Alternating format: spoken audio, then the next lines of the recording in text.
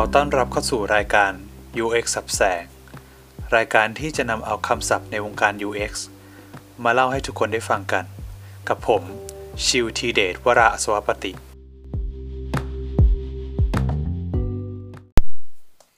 ก็เดินทางมาถึงเอพิโซดที่4แล้วนะครับจากที่ผมได้เล่าถึงการทำ usability testing ไปในเอพิโซดที่2แล้วก็3ไปแล้วนะครับในเอพิโซดที่4นี้จะมาพูดถึงเครื่องมืออีกตัวหนึ่งนะครับคือ Heuristic Evaluation ซึ่ง Heuristic Evaluation เนี่ยก็เป็นวิธีหนึ่งในการตรวจสอบประสิทธิภาพด้าน usability เช่นกันนะครับแต่ก็ไม่ได้หมายความว่า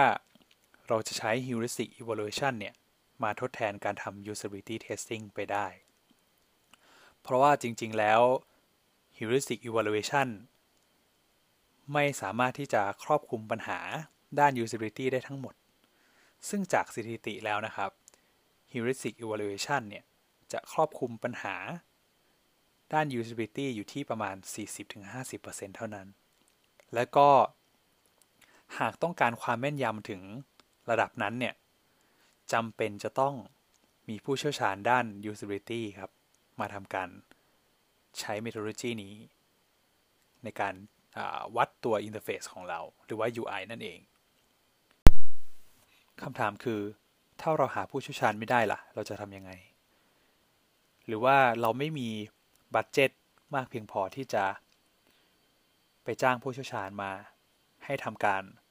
evaluate interface ของเราก็คล้ายๆกับการที่เวลาเราไม่สบายครับแล้วก็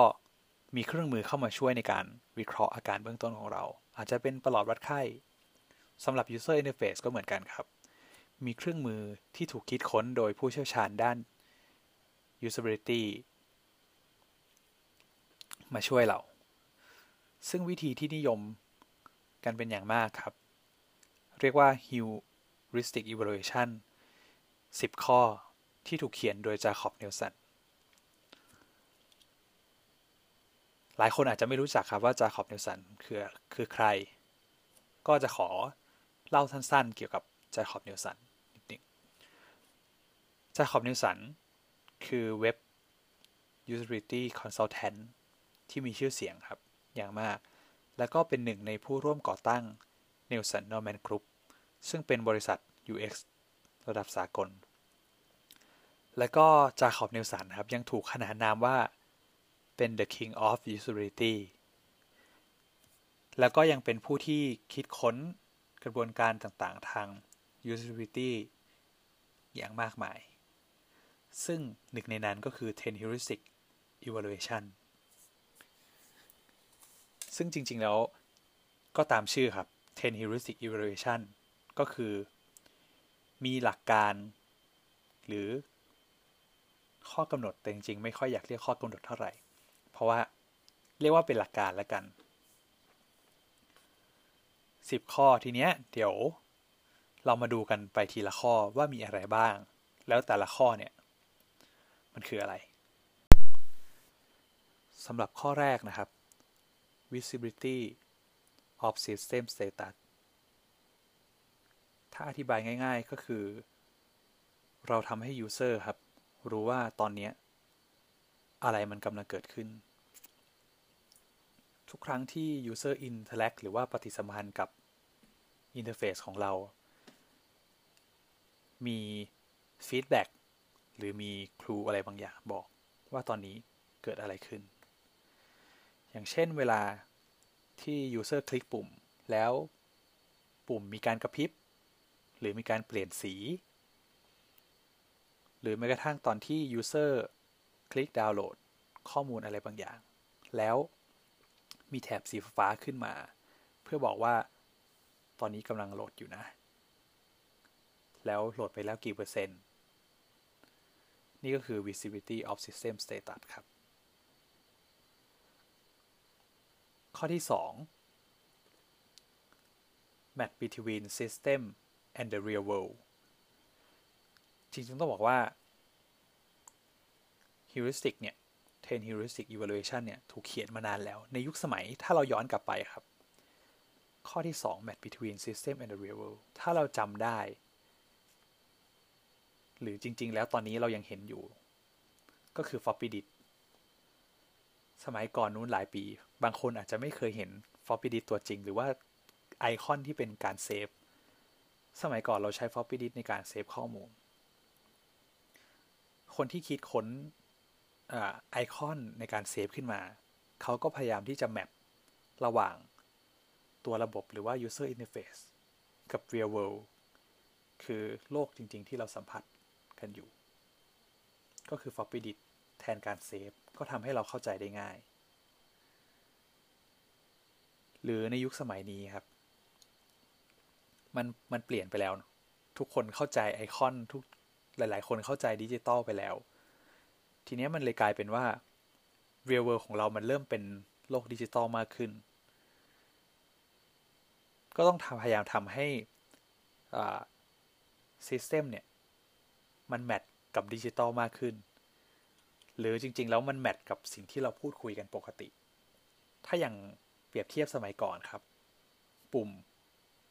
คำพูดที่ใช้ในปุ่มอาจจะเป็นคำพูดที่กลางๆเช่นเราอาจจะเห็นปุ่มปิดที่ใช้คำว่า close หรือปุ่มสมัครที่ใช้คำว่า sign up แต่เริ่มมีการพยายามที่จะใช้คำพูดที่เป็นภาษาพูดขึ้นมาใช้ในอินเทอร์เฟซมากขึ้นก็คือพยายามแมทอินเทอร์เฟซของเรา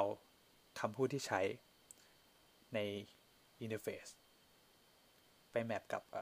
real world หรือว่าคำพูดที่คนเราใช้พูดกันส่วนข้อที่3 user control and freedom คือถ้าตัวอย่างที่ชัดเจนที่สุดคือเมื่อไหร่ก็ตามครับที่ user หรือว่าผู้ใช้ของเราทำอะไรผิดพลาดไปโดยที่ไม่ได้ตั้งใจ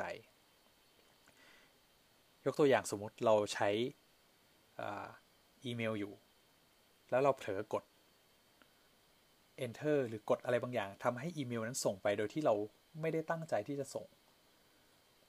หลายๆอีเมลก็จะมี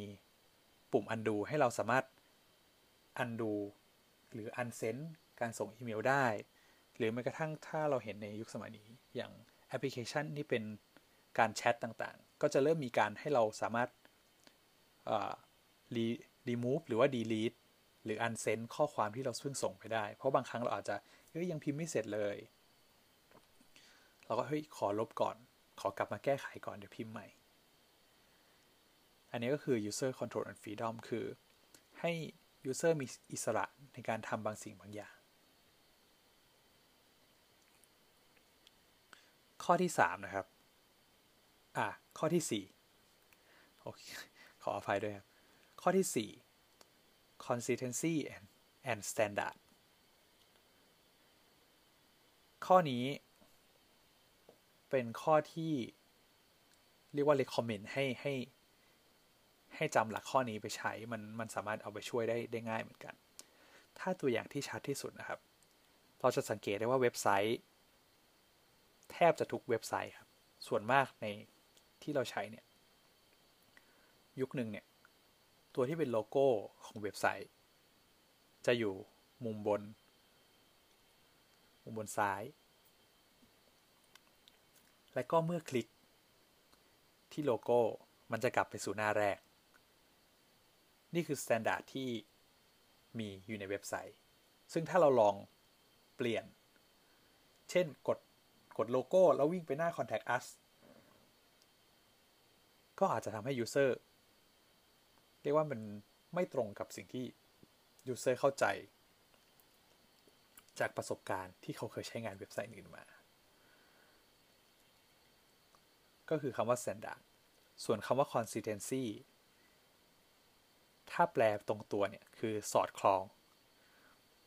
ถ้าอธิบายให้ชัดเจนขึ้นครับถ้าในยุคสมัยนี้เรามีคำว่า design system เข้ามาช่วยในเรื่องนี้ครับ consistency and standard เพราะว่า design system ครับจะช่วย ไกด์เราและช่วยสร้างฟอร์แมตอะไรบางอย่างว่าถ้าเป็นปุ่มที่เป็น primary button เราจะใช้สีนี้ลักษณะแบบนี้ถ้าเป็น secondary หรือว่าปุ่มที่มีความสำคัญน้อยกว่าเราจะใช้อีกสีหนึ่งถ้าเป็น link download เราจะใช้สีนี้สีเดียวกันอันนี้คือ consistency and standard ส่วนข้อ5ครับ error prevention ข้อนี้ก็เป็นข้อที่ recommend ให้เอาไปใช้กันเหมือนกัน error prevention ครับคือพยายามป้องกันปัญหาที่จะเกิดขึ้นเท่าที่เราจะทำได้ยกตัวอย่างที่ง่ายที่สุดครับ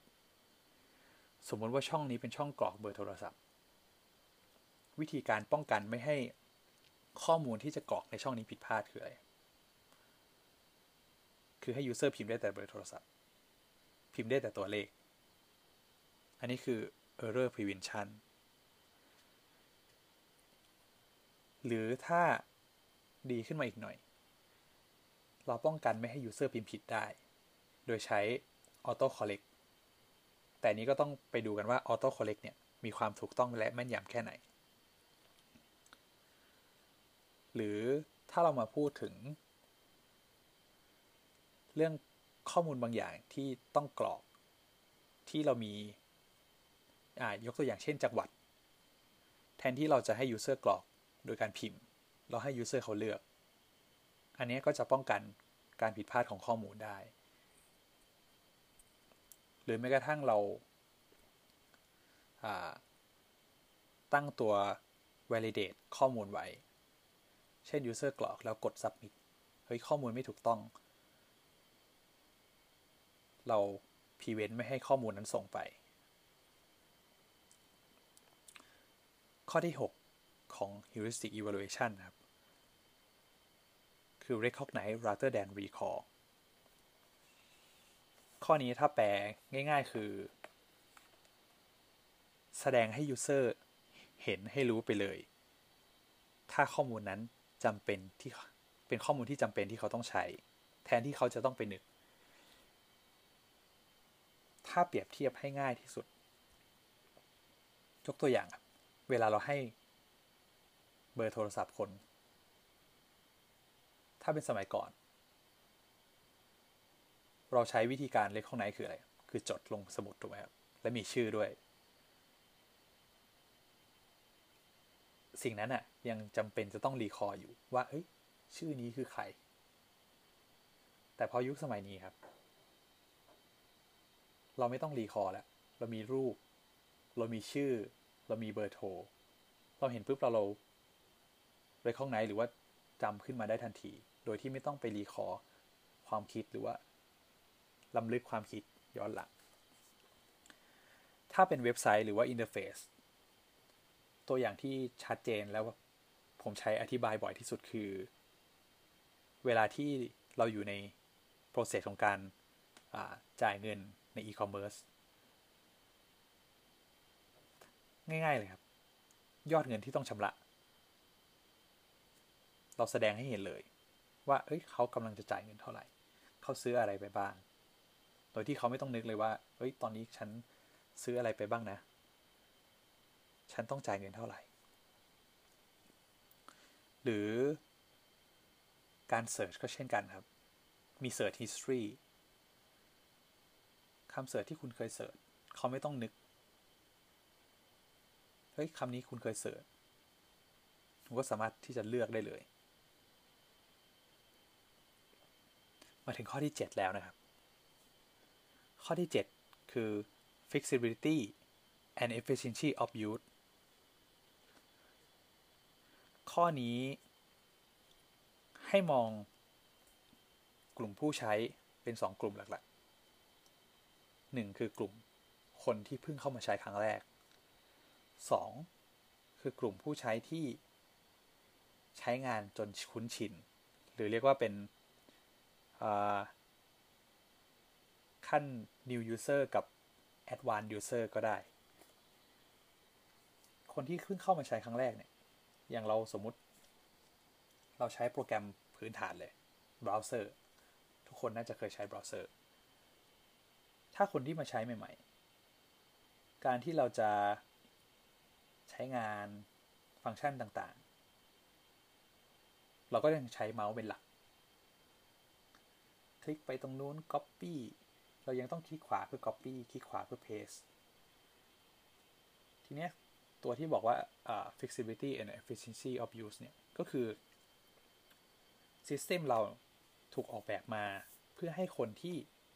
เป็นผู้ใช้ใหม่เพิ่งเริ่มต้นไม่ค่อยคุ้นเคยสามารถใช้งานได้และผู้ใช้งานที่ใช้งานมานานแล้วก็เป็นขั้น Advanced มีความสามารถคุ้นชินอย่างดีเขาสามารถทำงานได้อย่างมีประสิทธิภาพมากขึ้นยกตัวอย่างง่ายๆอย่าง Photoshop ถ้าคนใช้ใหม่ๆอาจจะยังใช้คีย์ลัดไม่คล่องตัวคีย์ลัดนี่แหละครับคือตัวที่เข้ามาซัพพอร์ตเรื่องของ feasibility และก็ efficiency ข้อที่ 8 ครับ aesthetic and minimalist design ถ้าแปลให้ง่ายที่สุดเลยครับขอโฟกัสไปที่คำว่า minimalist คือพยายามที่จะเอาสิ่งที่ไม่จำเป็นออกไปจากอินเทอร์เฟซคืออย่าพยายามเอาอะไรที่มันไม่เกี่ยวข้องเข้ามาใส่ในหน้าอินเทอร์เฟซนั้นเพราะว่าอะไรก็ตามที่มันไม่ได้จำเป็นณโมเมนต์นั้นแทนที่จะทำให้ยูเซอร์เขามองเห็นแล้วสนใจมันจะกลายเป็นทำให้เขาแอนนอยหรือว่ารำคาญหรือถ้านานๆไปครับจุดตรงนั้นอาจจะเป็นจุดที่ยูเซอร์เพิกเฉยไปเลยก็ได้คือเราจะเอาอะไรมาใส่เขาก็จะแบบไม่รู้สึกน่าสนใจกับณจุดนั้นถ้ายกตัวอย่างง่ายๆครับถ้าเราเป็นเว็บไซต์ Search Engine อย่าง Google User ก็เข้ามาเพื่อที่จะค้นหาอะไรบางอย่างถ้าเรามีแอดโฆษณาลอยเต็มสังเกตได้ใช่ไหมว่า User Interface ของ Google เนี่ยโล่งดูมินิมอลมากคือมีเสิร์ชบาร์อันหนึ่งแล้วก็มีปุ่มถ้าเรามีหลายๆอย่างขึ้นมาเนี่ยมันก็อาจจะเป็นดูรก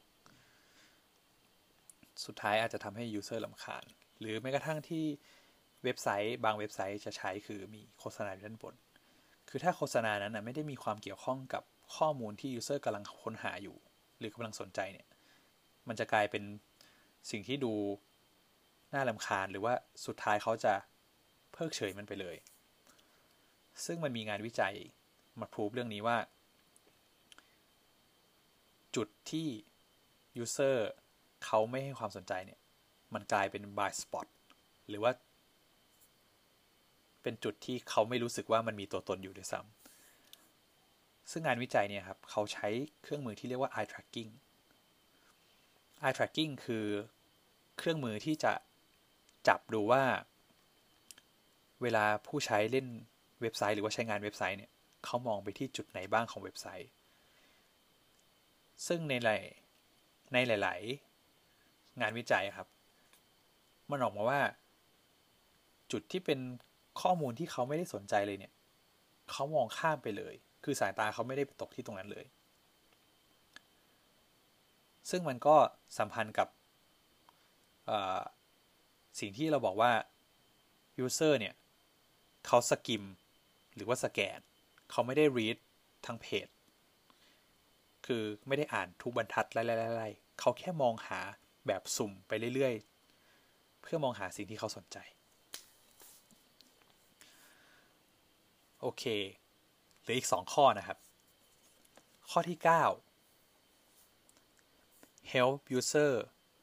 recognize diagnose and recover from error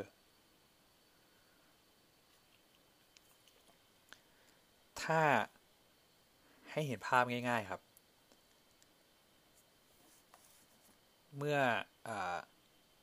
ข้อที่ 5เราพูดถึง error prevention เนาะป้องกันไม่ให้เกิดขึ้นคือไม่ให้ user action ได้ฉัน user พิมพ์ผิดก็ไม่ให้ทำอันนี้คือ prevent คือป้องกันข้อที่9เนี่ยคือ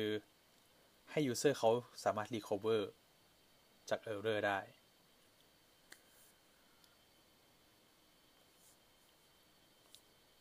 แล้วก็ให้ที่คำบอกว่า help user recognize เนี่ยคือให้ user เขารู้ครับว่า error เนี้ยมันเกิดอะไรขึ้น diagnose ก็คือแจ้งตรวจอาการ diagnose เวลาเราไปหาหมอสิ่งที่เห็นชัดง่ายๆครับเป็นเบสิกเลยที่ถ้าทำได้เนี่ยมันก็ถือว่าตก cover ข้อนี้ไปแล้ว1อย่างคือถ้าเราเป็นเว็บไซต์แล้วเรามีหน้าเพจที่เป็น error 404ถ้าแปลภาษาง่ายๆคือเพจนี้ไม่ได้มีอยู่คุณพิมพ์ URL มาผิดนะสมัยก่อนครับเราก็ขึ้นมาเป็น error 404คนที่เป็น user หรือว่าตัวเราเองเวลาเราใช้เราก็ไม่รู้ว่าอ้าวแล้วเราต้องทำยังไงล่ะมันพังเหรอแต่เมื่อเว็บไซต์มีการพัฒนามากขึ้นครับเราจะสังเกตเห็นว่าหลายๆเว็บไซต์พยายามหาวิธีที่จะมาช่วยเหลือผู้ใช้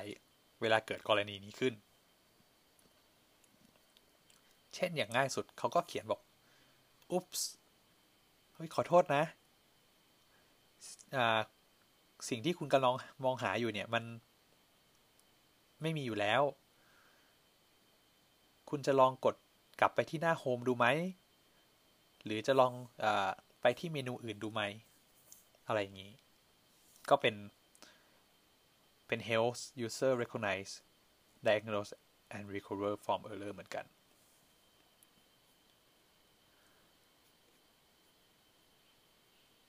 หรืออีกตัวอย่างหนึ่งอย่างที่บอกครับยกตัวอย่างเวลา user พิมพ์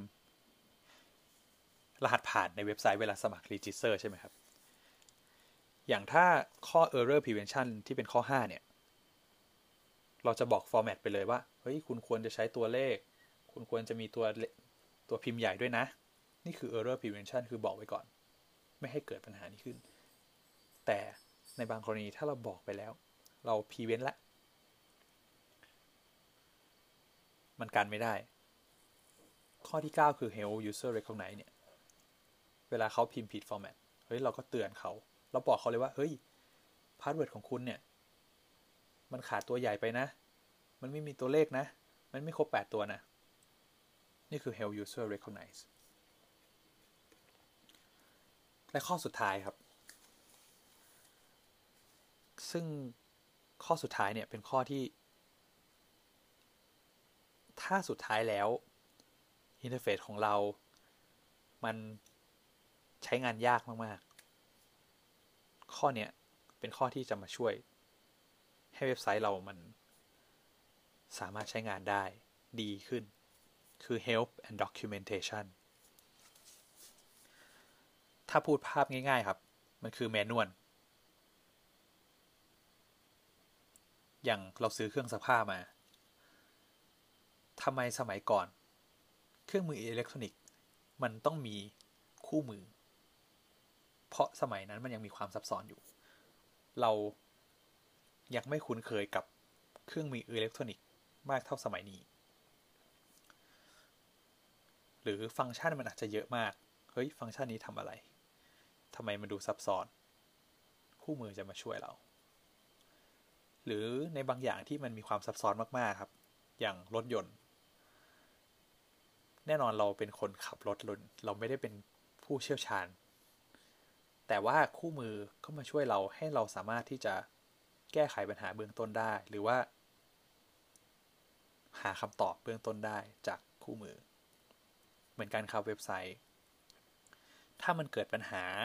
หรือว่าเว็บไซต์เรามีความซับซ้อนมีเรียกว่ามีฟังก์ชันบางฟังก์ชันที่ไม่ได้คนทั่วไปจะเข้าใจได้เรามี help and document เพื่อให้ผู้ใช้สามารถเรียนรู้วิธีการใช้งานในส่วนที่ยากส่วนที่มันซับซ้อนได้แต่ไม่ใช่ว่าเฮ้ยเราไม่ทำอย่างอื่นให้มัน เข้าใจได้เลยแล้วมาใช้คู่มืออย่างเดียวอันนี้ก็นั่นแปลว่าเว็บไซต์เรามี usability ที่ยังไม่โอเคยังไม่ค่อยดีเท่าไหร่เพราะว่าเว็บไซต์ที่มี usability ครับคือต้อง usable learnable คือ2ข้อนี้หลักๆเป็นข้อหลักๆสำหรับหัวใจหลักของ usability คือ usable แน่นอนมันต้องใช้งานได้อย่างที่2คือมันต้องเรียนรู้ได้เพราะว่าผู้ใช้ทุกคนไม่ได้จะสามารถใช้งานทุกอย่างได้คล่องแคล่วแน่นอนครับทุกอย่างถ้าเป็นสิ่งใหม่เราต้องใช้เวลาในการเรียนรู้นั่นเป็นเหตุผลครับว่าทำไมเว็บไซต์มันต้องสามารถเรียนรู้ได้คือพอใช้งานไปแล้วเริ่มเข้าใจแล้วสามารถใช้งานเว็บไซต์ได้คล่องขึ้นซึ่งสำหรับข้อมูลเพิ่มเติมนะครับถ้าใครสนใจคือบางทีผมอาจจะพูดตกหล่นไปบ้างหรือข้อมูลที่พูดไปเนี่ยอาจจะฟังยากเข้าใจยากอาจจะสับสนก็สามารถไปหาอ่านเพิ่มเติมได้นะครับสำหรับ Heuristic Evaluation สามารถเซิร์ช Google ได้เลยคือ 10 Heuristic Evaluation หรือว่า 10 usability heuristic ก็มีบทความค่อนข้างเยอะทีเดียวก็สำหรับเอพิโซดที่4นี้ Heuristic Evaluation สรุปอีกทีหนึ่งก็คือ Heuristic Evaluation เนี่ยเป็นวิธีการในการที่เราจะตรวจสอบประสิทธิภาพด้าน usability ของเว็บไซต์ของเราซึ่งหลักการที่ได้รับความนิยมคือ 10 Heuristic Evaluation ที่ถูกคิดค้นโดยเจคอบ นิลสันเรียกว่าเป็น King of Usability เลยก็ลองเอา10ข้อที่ผมได้เล่าไปเนี่ยไปลองปรับใช้ดูไปลองตรวจสอบ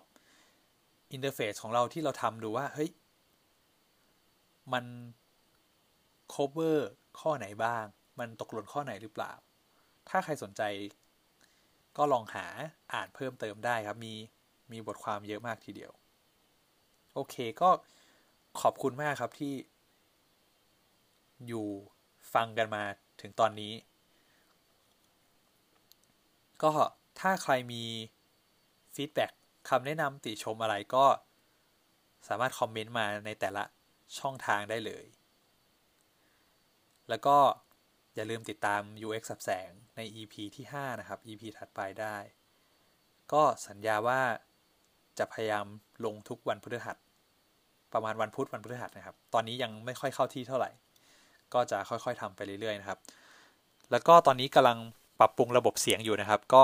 พยายามที่จะหาโซลูชันอยู่ว่าจะทำยังไงให้เสียงมีคุณภาพมากขึ้นมีความดังคงที่ก็ขอบคุณทุกคนนะครับที่เข้ามาฟังเข้ามาติดตามกันก็วันนี้ก็ขอลาไปก่อนแล้วเจอกันในเอพิโซดหน้าครับ The podcast you just heard was made using Anchor. Ever thought about making your own podcast? Anchor makes it really easy for anyone to get started. It's a one-stop shop for recording, hosting, and distributing podcasts. Best of all, it's 100% free. Sign up now at anchor.fm/new. That's anchor.fm/new to get started.